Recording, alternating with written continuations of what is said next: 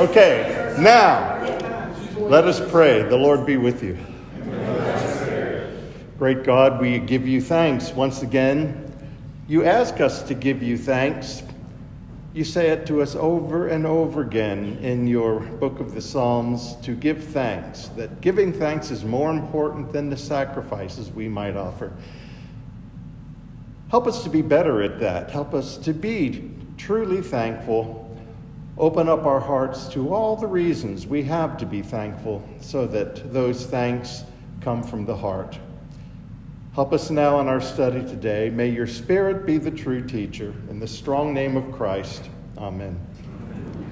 Well, last week we got started with Psalm 1 and with Psalm 100.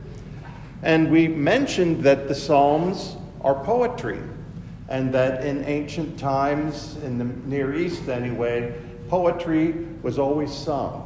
There was always a musical aspect to it, and it was done, as far as we can tell, at least very often, if not always, with instruments as well.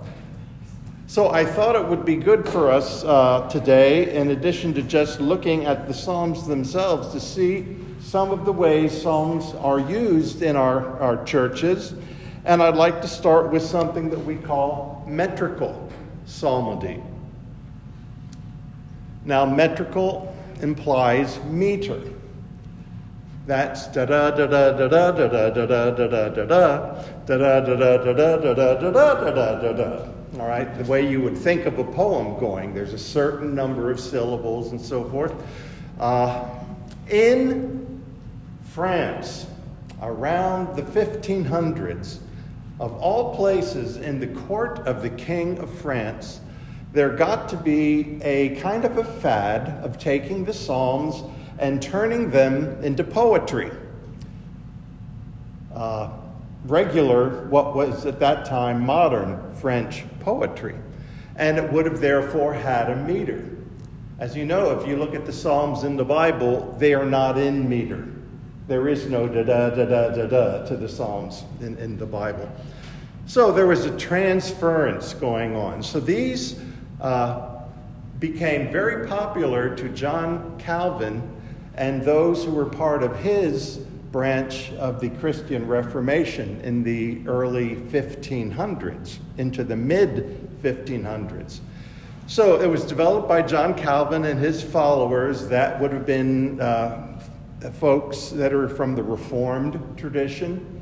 The Puritans who came to America were metrical psalm singers, and Presbyterians as well. So there are psalms translated, that is paraphrased, into modern poetry so that there is one musical note per syllable of text and the same meter for each stanza, so that you can sing through a psalm with a simple tune, and as you move through the psalm, since you have the same meter going all the way through, you can sing a whole psalm to the same little tune. And that was the genius of metrical psalmody. Now let's take a look at one of the metrical psalms. Louis Bourgeois was one of the three people that John Calvin got to create a metrical psalter, ideally to include all 150 of the Psalms turned into metrical poetry. Bourgeois was one of the men who was doing that, so we know right away that there is a great heritage about this particular piece of music. It's called Old Hundredth. So right away, you know there's a connection with this tune to the 100th Psalm. Now, this isn't the 100th Psalm. This is a text based on, it's cut off here. Psalm 117 is actually the psalm that we, there it is, 1:7. Thank you. That was easily solved. All right, so we have a tune here that we know as the doxology. Dun, dun, dun, dun, dun, dun, dun, dun. Praise God from whom all blessings flow. So there's different texts you see right off the bat that get used with this tune.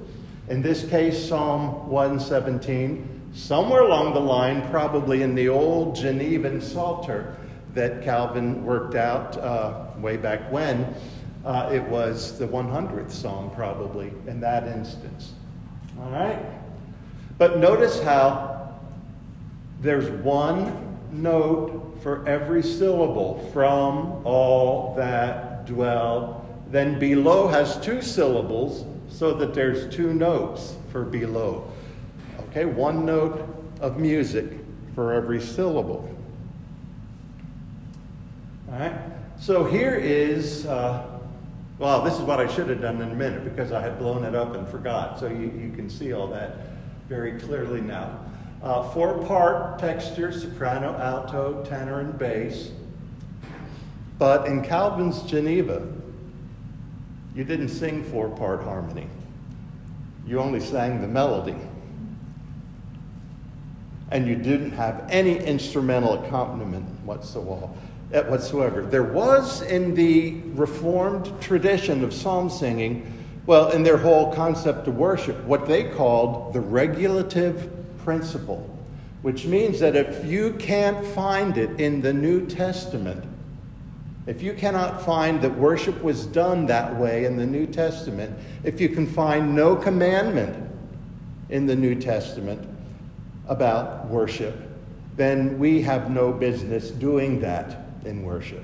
So worship was limited, and it's why worship in the Calvinist tradition was so plain, so basic and simple compared to what Luther was doing in the Lutheran part of the Reformation. Because the Calvinists were restricting themselves to what you read in the New Testament about how to do worship. And Calvin would say, you can't find anything in the New Testament about using instruments in church. Nothing wrong with instruments. And if you want to do a psalm in 4-part harmony with instruments at home, that is a good and righteous thing to do. But not in church. The Bible doesn't say anything about that in church. So, that is a tradition that was handed on among Reformed people, among Presbyterians. I taught for many years at Erskine Theological Seminary, a seminary run by the Associate Reformed Presbyterian Church, a smaller denomination of Presbyterians. They instituted their first hymnal in 1948. 1940, centuries after John Calvin. They were psalm singers. No instruments in church. This is an important tradition, and in part because we do sing some of the hymns, some of the translations. Of course, they had to be retranslated in England. The Puritans had their translation of metrical psalters. The Puritans were strongly influenced by John Calvin. So we are inheritors today of a number of ways of doing the Psalms musically. And the great gift to us from the Reformed tradition is the ability to sing a good part of a psalm, however much has been turned into a poem, to be able to sing the Psalms without having to chant them, like you might see in a Catholic church or an Episcopal church, or even ours to a certain extent at certain times, and we could do more of that here. So here's another way where everybody can do the psalm through this process of metrical psalmody. Any questions about any of that? Yeah. This question is really going to annoy all the musicians in the room, because I are not one. But when I see stuff like that without 8 notes and notes with flags on them and all this, to me that's plain chant, is it? It might have been derived from plain chant. Among the Calvinists, it would not have been. And also, while this one is very plain rhythmically, some of them get to be right rhythmic. There's one tune that was in the Genevan Psalter that went like this. Bum, ba, bum, ba, ba, ba, ba, dum, ba, dum, ba, dum, bum, bum, bum. Comfort, comfort ye my people, speak ye peace, thus saith our God. So they weren't afraid to get a little jazzy some of the times, just so long as you didn't use any instruments with it. That's the only thing. Okay, pushing on. Now there are different meters that are involved, and this is true in our hymnal right here. There are 3 basic meters. Notice that it says LM there at the top of the page. Aren't there cigarettes that used to be called L&Ms? I always think of that. All right. LM means long meter. All people that on earth do dwell, our doxology, has a pattern of 4 lines with 8 syllables in each line. Let's check it out. All people that on earth do dwell. 8. Sing to the Lord with cheerful, 2 syllables, voice. Him serve with fear, his praise forth tell. 8. Come ye before him and rejoice. 8. All right. Now, we call that long meter because there was a more common meter that was used by these folks, not just the Genevans, who actually used very complicated meters, but in England, the Puritans really used these. And it was the Puritans who came to America and was the beginning of our psalm singing tradition in America. And in time, the Anglicans picked up on it and started singing psalms this way as well. The most common is common meter, 8-6-8-6. The most famous common meter example is Amazing Grace. Amazing grace, how sweet the sound that saved a wretch like me. 6 this time. I once was lost, but now was found. 8 was blind, but now I see. 6. All right? So there's a long meter, a common meter, and a short meter. So when the people who were writing these metrical psalms were deciding, I think I'll do a version of Psalm 148. First thing they had to decide is, which meter am I going to use?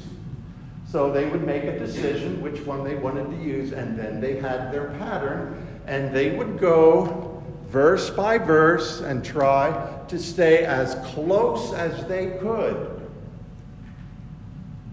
to what the Bible said. Remember, these are folks who take the Bible really seriously, and they think that worship should only be something very closely related, either warranted by Scripture or actual Scripture itself. So take a look at this now for a minute and compare. All people that on earth do dwell is the metrical psalm, and here is Psalm 100, verse by verse. Just take a moment and see the connection between the two. How well did our writer do in preserving the actual meaning of this and turning it into a multi-verse poem? Just take a little time, look at that.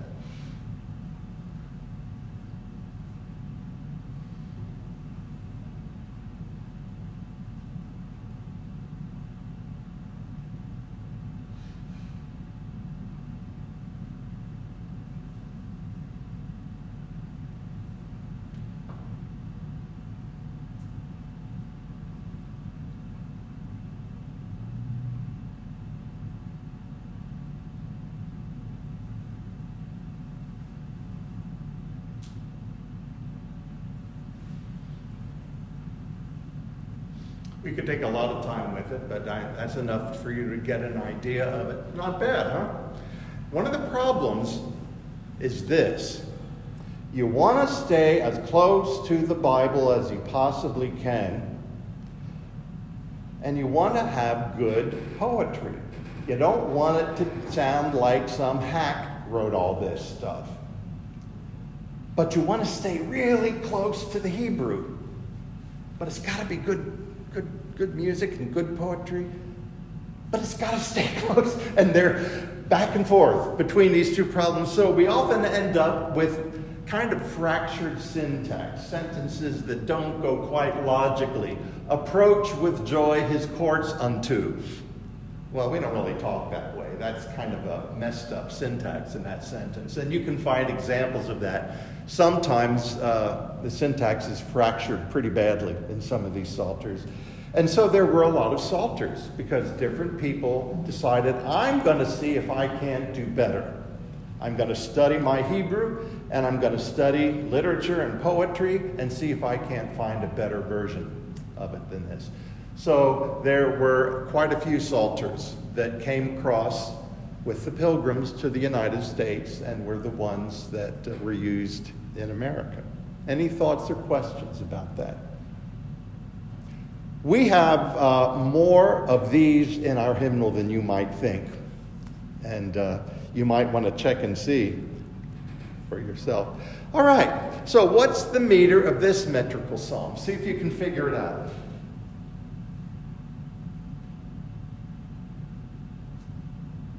You know, it's got to be 4 phrases. So there's going to be 2 phrases in the top line and 2 phrases on the bottom line.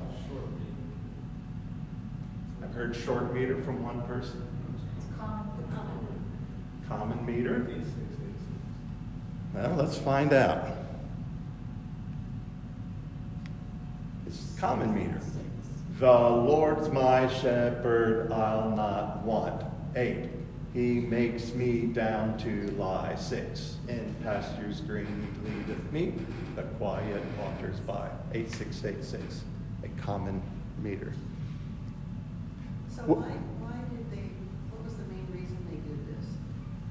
They wanted to sing the Psalms. What are we going to sing in church? But they didn't have. We can't sing hymns of human composure because you can only sing God's own words in worship. That's all that's worthy for God. That's how they thought. We have to sing the Psalms. Well, we can't chant like those Catholics do. Besides, how would we ever get the whole congregation to do it? So we have to turn it into a simple poetic format that's repetitious, so we can get a simple tune here and repeat the tune verse after verse. So did the Catholics use instruments? Oh yes, So they orchestras and were in organs. competition in a way, tried to have their The own. Catholics didn't do this in church. They did it, I'm sorry, I didn't make that clear. This was kind of a fad in the courts of the kingly courts in Paris, you know, among, not courts in the civil sense, but the royal court of the king. I went to a school that we did lots of chanting, and it was like you could relax, you didn't have to know the tune. Mm-hmm. You got that sing-song thing going, Right. Whatever meter, but when you did it during the week, you'd start doing it. It's kind of like advertising on TV, and you started realizing you were singing the words without somebody telling you to memorize them because of that. So it helped people that couldn't sing very well or carry a tune grasp onto Scripture. Yes. And bring it through their week. Mm-hmm. Mm-hmm. These did the same thing. People used to stand out on the street corners with a large piece of paper called a broadside on which these were written down, and you could find a group of people standing on the street corner singing psalms in Calvin's Geneva. So how's that different than chanting, this, what you're talking about? Chanting has no rhythm and has no meter. So how would you say the same thing in your voice without the sing-songy meter? The Lord is my shepherd, I shall not want. He makes me to lie down in green pastures. He restoreth my soul. But you can do that because you have some training in belly, but the average guy on the street I think it's easier to do the other one, the chanting. Well, yeah, it is. And if I asked you all to do what I just did, it's not going to work out very well. So if you want everybody to be involved in worship, and that was one of the big things with all the reformers, we need to get the congregation actively involved in the worship service. And this is the way they did it. Not the way the Lutherans did it, but it's the way the whole Reformed group did. Now, Hebrew poetry, whole different, and this relates to what you were talking about. Let's talk about something very different now, even if it is seemingly the same subject of poetry. Western poetry, as we just saw, rhymes sounds. All right, we know that. You have a phrase, and then the next phrase has to rhyme with what you had in the first phrase. Hebrew poetry doesn't do that. Hebrew poetry throughout the ancient Middle East rhymes ideas. One of the great gifts of the Lord God to us is that the Psalms were written in Hebrew. That means you can translate them into any language you want to, and you don't have to change much of anything because you don't have to worry about meter, you don't have to worry about rhymes. The way it's written, the way it, as I'm going to show you, the way you're rhyming ideas comes across in any language. It's one of the great gifts to the world. This rhyming of ideas is called parallelism. Parallelism. So what am I talking about? Let's take a look at Psalm 103, the first verse. There's two phrases in the first verse. Bless the Lord, O my soul. Second phrase, and all that is within me, bless his holy name. Well, you see there's a parallel structure going on here. We've said, bless the Lord, and then we said, bless his holy name. We said, O my soul, and then we said, all that is within me. So what have you learned here that you hadn't already said there? It's the same thing. You phrased it differently, but you've repeated yourself. All right? It's a parallel structure. It's called synonymous parallel for obvious reasons. This is a synonym to this. It says the same thing, means the same thing. That's one kind of Hebrew poetry. Second kind is called antithetic. And again, when you look at anti, you get the idea where it's going to be about opposites. For the Lord watches over the ways of the righteousness, but you always know it's going to be antithetical when you see that word but the way of the wicked shall perish. Antithetical. But it's one verse. It's one verse in two parts. There's a parallelism going on within each verse. And that's Hebrew poetry. That's what they do. They think of a phrase, and then they think, now I'm going to say something that's either similar or maybe the opposite, or maybe I'm going to be a little more specific. Now here's a poem that comes from an odd place, first chapter of Genesis. Did you know there was poetry in Genesis chapter 1? And God created man in his own image. In the image of God created he him. That's synonymous parallelism. But the verse goes on.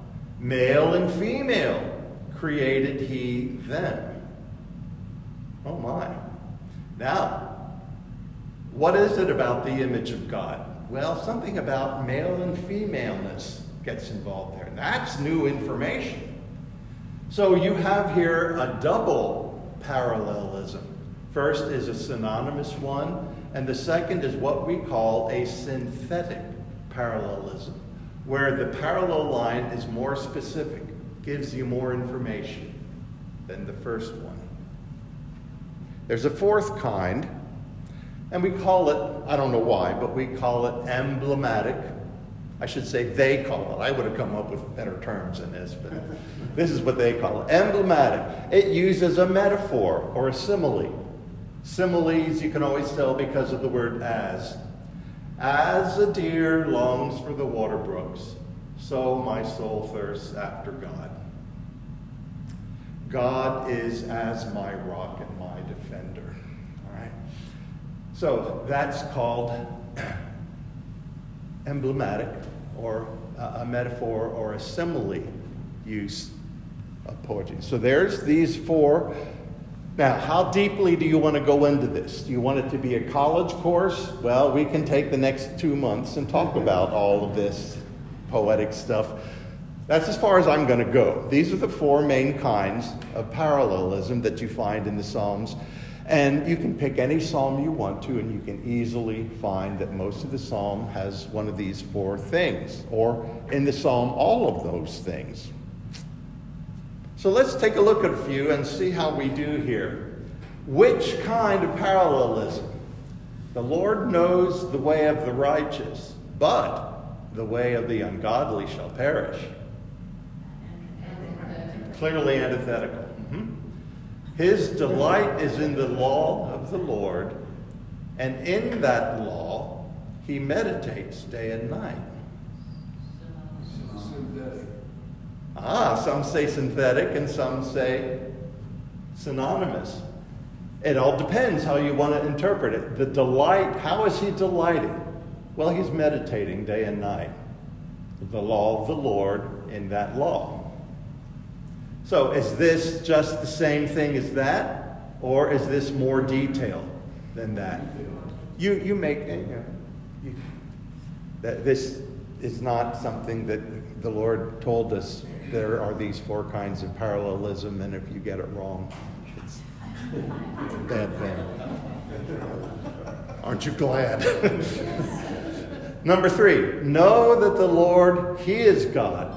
It is he who made us, and we are his.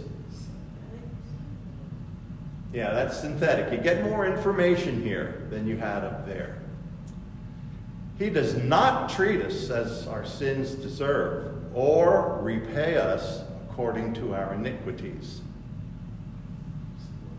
Synonymous. I go with synonymous too. I think it's pretty much the same thing. Treating us, repaying us, as our sins deserves our iniquities. Pretty close.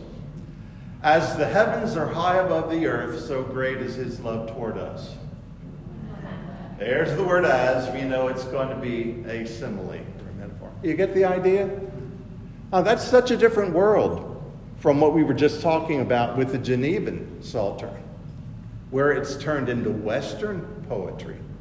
Now we're dealing with the kind of poetry that is inherent to the scriptures themselves. Well, so much on that. Let's talk about a few general things and hopefully get into at least one of the Psalms today. Oh, but let me stop. Do you have any questions or comments about any of that? Bear in mind, where does the parallelism occur? Within each verse. Within each verse. All right? So, we've talked about this briefly, but let's talk about it just a bit more. If you look in your Bibles, you will find every now and then as a heading, Book 2, Book 3, Book 4, Book 5. 42, for instance. If you have your Bible with you, if you turn to Psalm 42, you'll probably see that it says Book 2. I can't guarantee that every translation is going to put it there, but most will have it there. Book 3 begins page 73, Book 4 begins at 90, and Book 5 begins at 107. Why? What are these 5 books all about? Well, we don't know for sure. But there are some, at least the way I was taught was that they're possibly divided into to go with the Pentateuch, the first 5 books of the Bible, the Torah. All right? Maybe kind of a lectionary during the readings in synagogue or temple. When they were in the book of Genesis, they would tie in with the first book of the Psalms. When they got to Exodus, book 2 of the Psalms. So there were these assigned readings, perhaps. We do know that they used lectionaries. And by the way, what's a lectionary?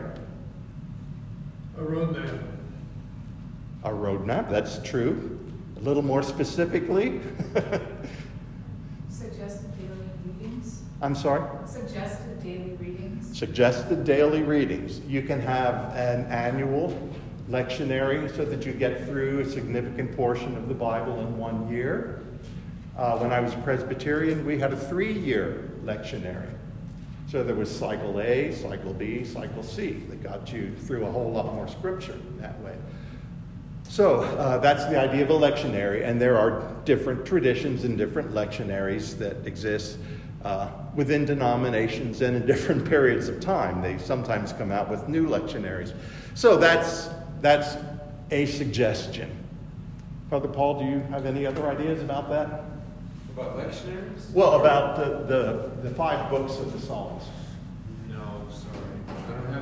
I don't have new information. We do have a lectionary there's 2 sort of lectionaries in the Book of Common Prayer. The first is to take you through morning and evening prayer throughout the year, and that will get you through roughly the scriptures as a whole through 1 year. And then there's also what you call the lectionary, which are the propers for each Sunday. If all you do is come to church on Sunday, you're only going to get about 6% of the whole Bible, or 10%. The idea is that the offices are also being dug into. So that's why the 3-year lectionary comes out, is the idea, if people are only coming on Sunday, well, we got to get more than that. So they put it into 3 years. Yeah. A couple of different philosophies on how to use a lectionary in worship. Yeah. And there's nothing stopping you from taking a prayer book home and using it in your daily devotions. Probably a pretty good idea. All right. We have a fair amount of time yet. I want to spend a lot of time in Psalm 73. It's one of the lesser known Psalms, but I think it's a very poignant psalm. And I think we need to point out that the psalm that is the first in each of the books is a special psalm. And that's why it's the first in that particular book. The last psalm in each book is very often a doxology of praise. Psalm 73, the first psalm in book 3. And it's the first of 11 psalms attributed to Asaph. Now, who is Asaph? I wouldn't have known this either, ever, except that I had to teach worship at a college, and you learn these things. But I'm not explaining it yet. I'll explain it later. He's one of the 3 people that David chose to develop the musical aspects of temple worship. That's basically who he is. So the psalm attributed to Asaph, it says a psalm of Asaph, perhaps, in your Bibles. Does that mean he wrote it? Does that mean it's in the Asaphian tradition? Is it there because it's dedicated to Asaph? We don't know. But we do see that there is that inscription at the beginning of the psalm. All right, now this is, again, I don't know if you can even begin to read that where you're sitting. But I don't want to dissect this until we have heard it all the way through and taken some time with it. So I'm going to read this whole psalm. And you can follow along in your own Bibles, or if you want to follow this. This is one of the few times... I think this is from the Book of Common Prayer as well. I tried to use our own psalmody that we use on Sundays as much as possible. All right, let's get into a spirit of meditation and reverence, and let's hear this entire psalm.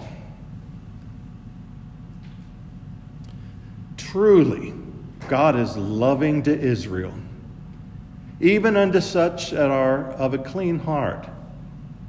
Nevertheless, my feet were almost gone. My treadings had well nigh slipped. And why? I was grieved at the wicked. I do also see the ungodly in such prosperity. for they are in no peril of death. They're lusty and strong. They come in no misfortune like other folk. Neither are they plagued like other men. And this is the cause that they're so holden with pride, and cruelty covereth them as a garment. Their eyes swell with fatness, and they do even what they lust. They corrupt other and speak of wicked blasphemy. Their talking is against the Most High. For they stretch forth their mouth unto the heaven, and their tongue goeth through the world.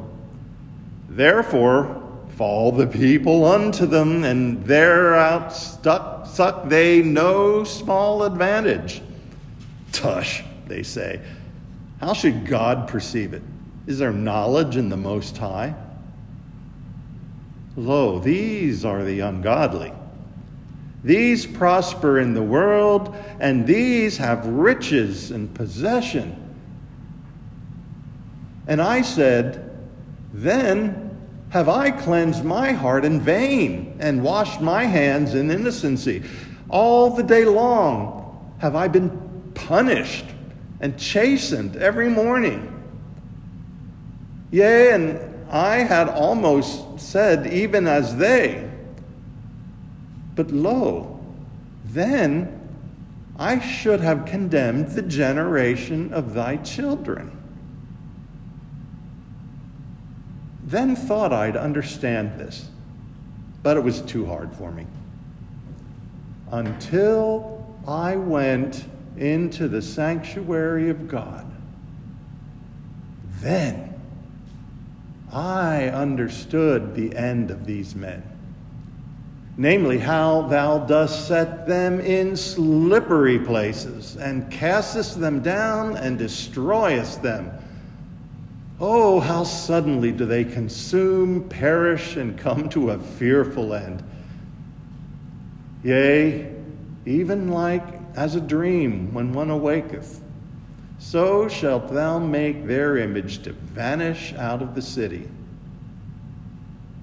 Thus my heart was grieved, and it went even through my reins. So foolish was I and ignorant, even as it were a beast before thee.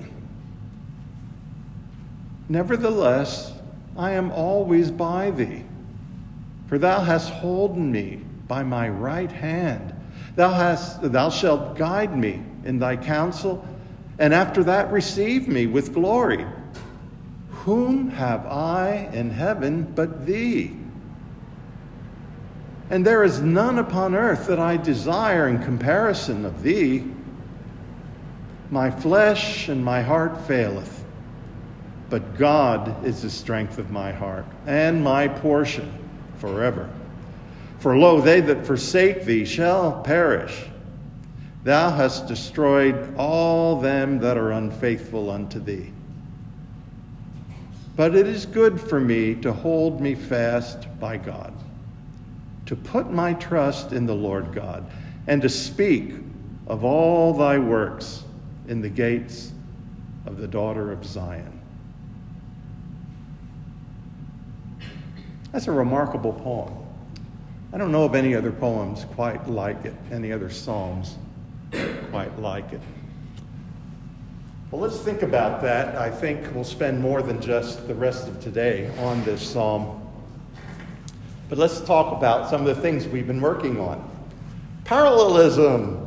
What's the parallelism of that first verse? Truly God is loving to Israel, even unto such as are of a clean heart. Which one do you think? Do you remember?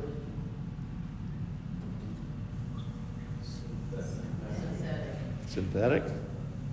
That's what I would say. Yeah. The second phrase gives additional information. What about Israel? Well, these are the folks that have a clean heart. How about this? Nevertheless, my feet were almost gone. My treadings had well nigh slipped. I'm sorry? Synonymous? Does the second phrase simply repeat the first, or does it provide added insights? My feet were almost gone, my treadings had well nigh slipped. You could argue well nigh slipped tells you how they were gone, so maybe that falls into the synthetic category. Again, we don't have to agree on this, but we have to be aware we're reading parallelisms if you want to understand what's going on here. What type of parallelism is this? For they are in no peril of death, but are lusty and strong. There's the antithetical, all right? Two extreme opposites. Peril of death, lusty and strong. Antithetical. Here's what Ambrose of Milan says about this. He is surely not speaking of bodily feet, but of the uprightness of the heart and of the step. And so we ought always to ask that the Lord may direct the footsteps of our spirits, else they may fall, slip in a kind of morass of error, and be unable to maintain their firm hold.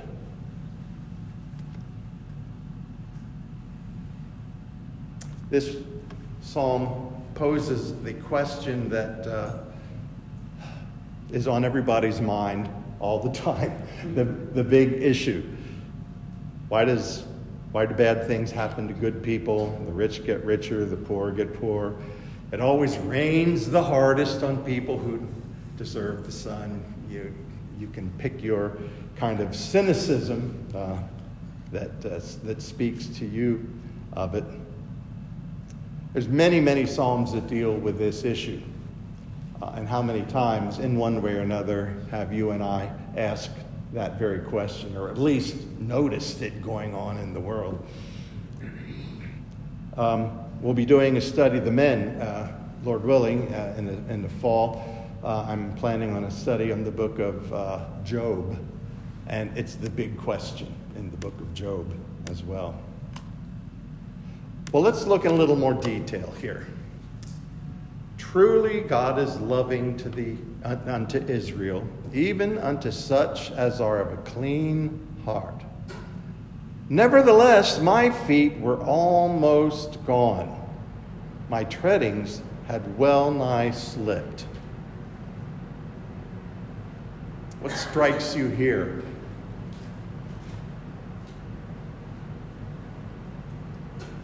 What's the situation of the psalm writer?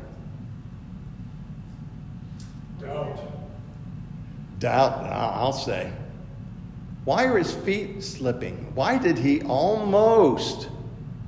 they almost gone? I think he was losing his faith. But did he? No. This is a psalm about somebody who, thanks to God and God's Spirit, becomes aware of an attitude adjustment that needs to happen.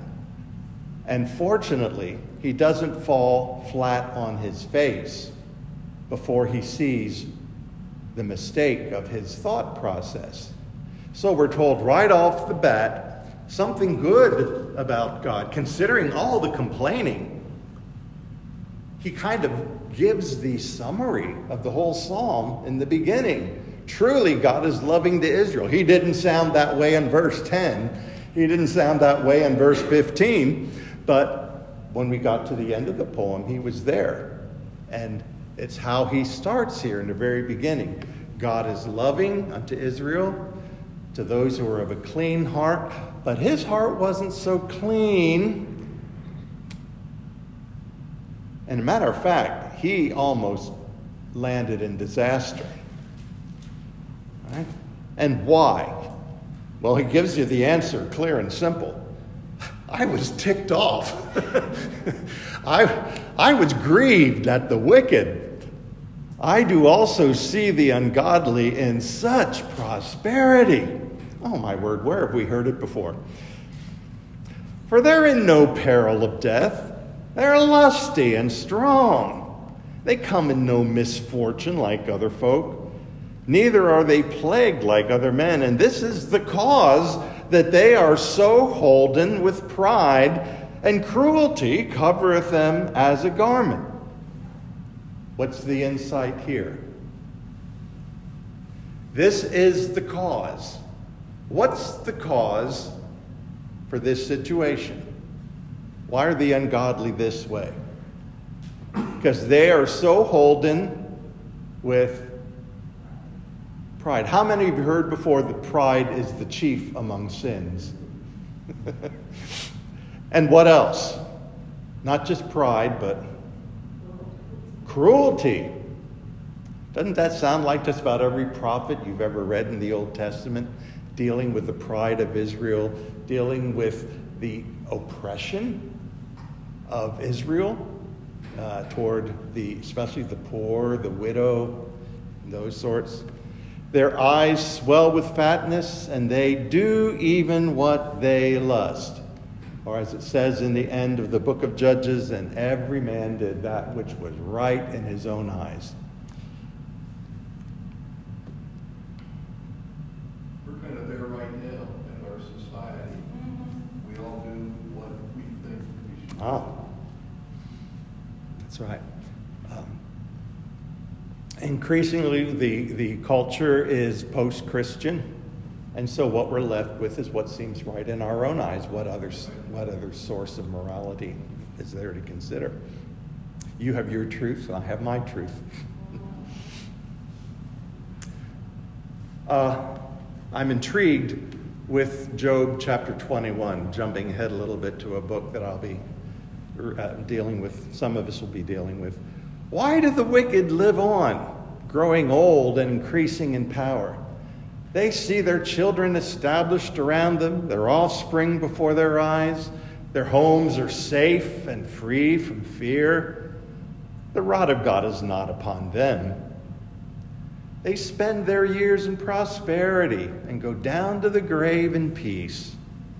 Yet they say to God, leave us alone. We have no desire to know your ways. Who is the Almighty that we should serve him? What would we gain by praying to him? Yeah, this passage could be tucked neatly right into Psalm 73, and it wouldn't seem out of place at all. Here's what Ambrose of Milan continues to say, starting with the quote we already read. He is surely not speaking of bodily feet, but of the uprightness of the heart and of the step. And so we ought always to ask, here's the advice now. Don't miss this. This is Ambrose's advice. Do I do this? Do you do this? We ought always to ask that the Lord may direct the footsteps of our spirits. Else they may fall, slip in a kind of morass of error, and be unable to maintain their firm hold. It almost happened to the psalmist, and he knew it. My feet had almost slipped. Going on with the quote, one who is in sin abounds in worldly prosperity and success. Seeing this, one who is stronger laughs. That's something for us to gauge our own spiritual strength. Ambrose says, if you're strong enough in the faith, you see what's going on in the world, and you can just laugh derisively because you know what's going to happen. You know what the big picture is. But one who is incautious is moved and led astray. And that was our psalmist, almost. My treadings had well nigh slipped, but they didn't. What happened? Do you remember when we read the whole thing? What's the turning point for the psalm writer? I'm sorry, louder? He went into the sanctuary of God. He goes into this temple. He goes into the sanctuary of God. And we'll get to that in a minute. But in verse 6, he says, and this is the cause that they are so holden with pride. Holden. It's an interesting word that is no longer part of our vocabulary. So holden with pride and cruelty. I was just thinking of the places in the Bible, as I mentioned, and boy, I could have picked any prophet and almost just closed my eyes and pointed somewhere. And these are their concerns, pride and oppression.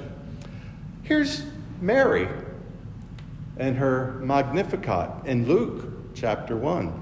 He has shown strength with his arm. He has scattered the proud in the imagination. See it? The imagination of their hearts. They think they see what's going on. Looks good to them through their eyes, but they don't know the reality. He's scattered the proud in the imagination of their hearts. He's put down the mighty from their seat, and hath exalted the humble and the meek. He's filled the hungry with good things, and the rich he has sent empty away.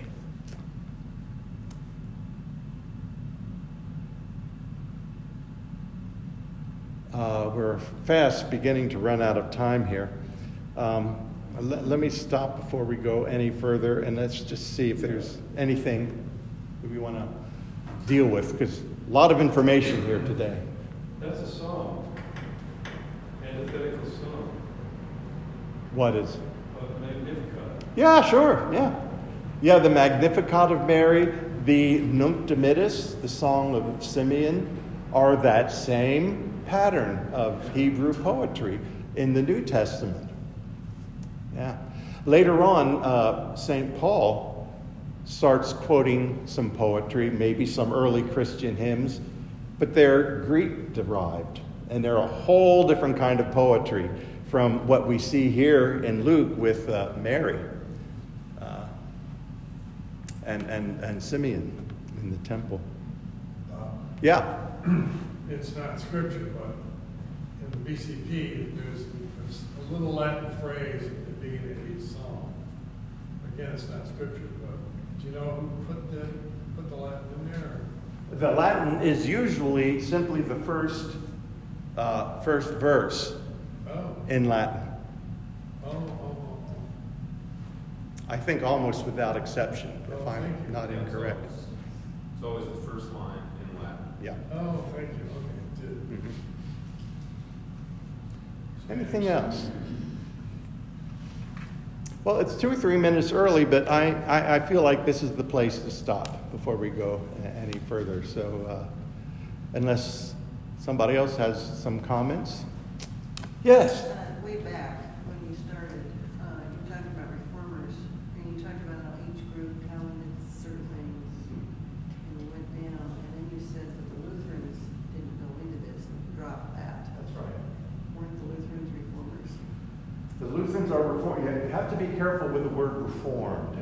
When we use the word reformed in reference to church movements or theology, we're speaking of Calvin and his crowd. So you have the Lutherans and you have the Reformed people. All right? Reformed coming through Calvin. All right? The Lutherans, Luther is not trying so hard to get away from the Catholic Church as Calvin is doing. So he takes the old Catholic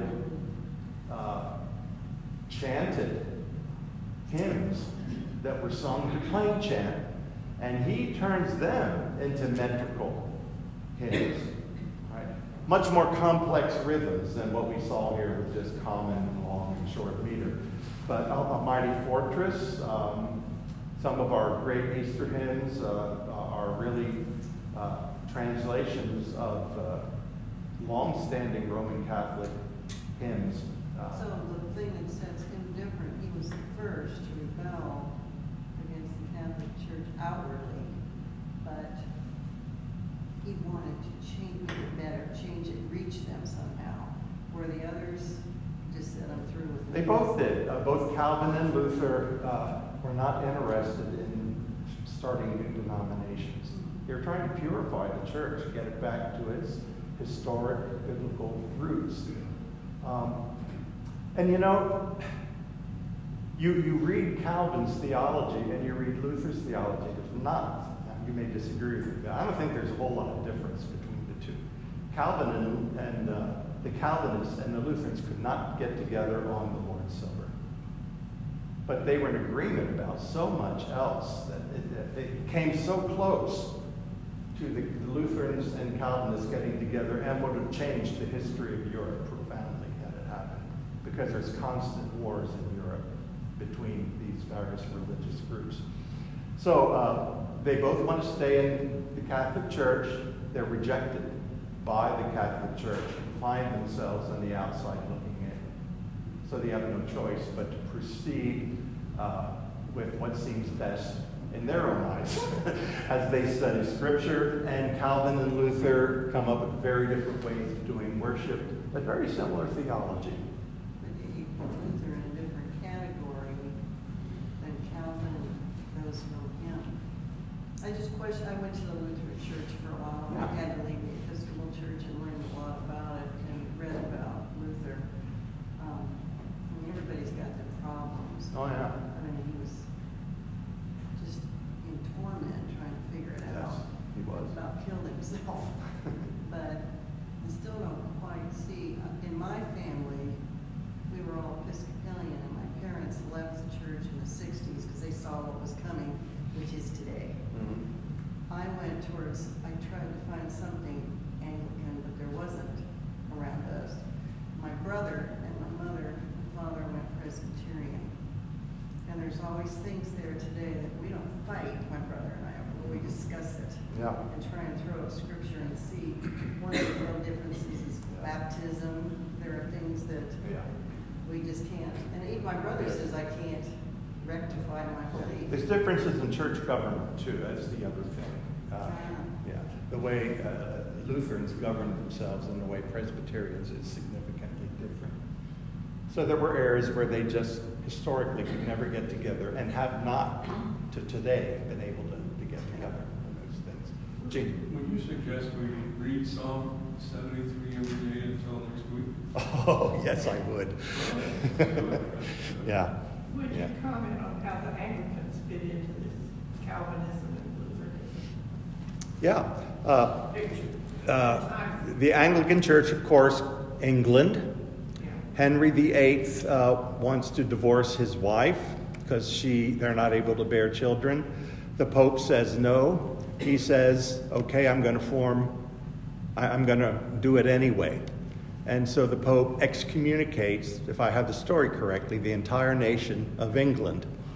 And so you end up in England with basically the Catholic Church with Henry VIII in charge. I don't know that we have time for this whole long saga. But there's Henry, and then there's his son, who is even more Protestant than Henry was. He doesn't live long. He dies. Then Queen Mary, Bloody Mary, the Roman Catholic, ascends the throne, and the Protestants in England have to escape or be burned or at least imprisoned. So they escape to Geneva and are strongly influenced by Calvin. And then after Mary's death, Elizabeth comes on the throne. England goes back to Protestantism again. And those English leaders who were in Geneva come back with a strong Reformed sense of worship, more so than a Lutheran sense of worship. And so for a long time in England, you didn't sing hymns either. You only sang the Psalms, and you sang them unaccompanied. And getting from that to where we are today was just a slow process of gradual change. That's a summary of a really long story. Thank you, everybody.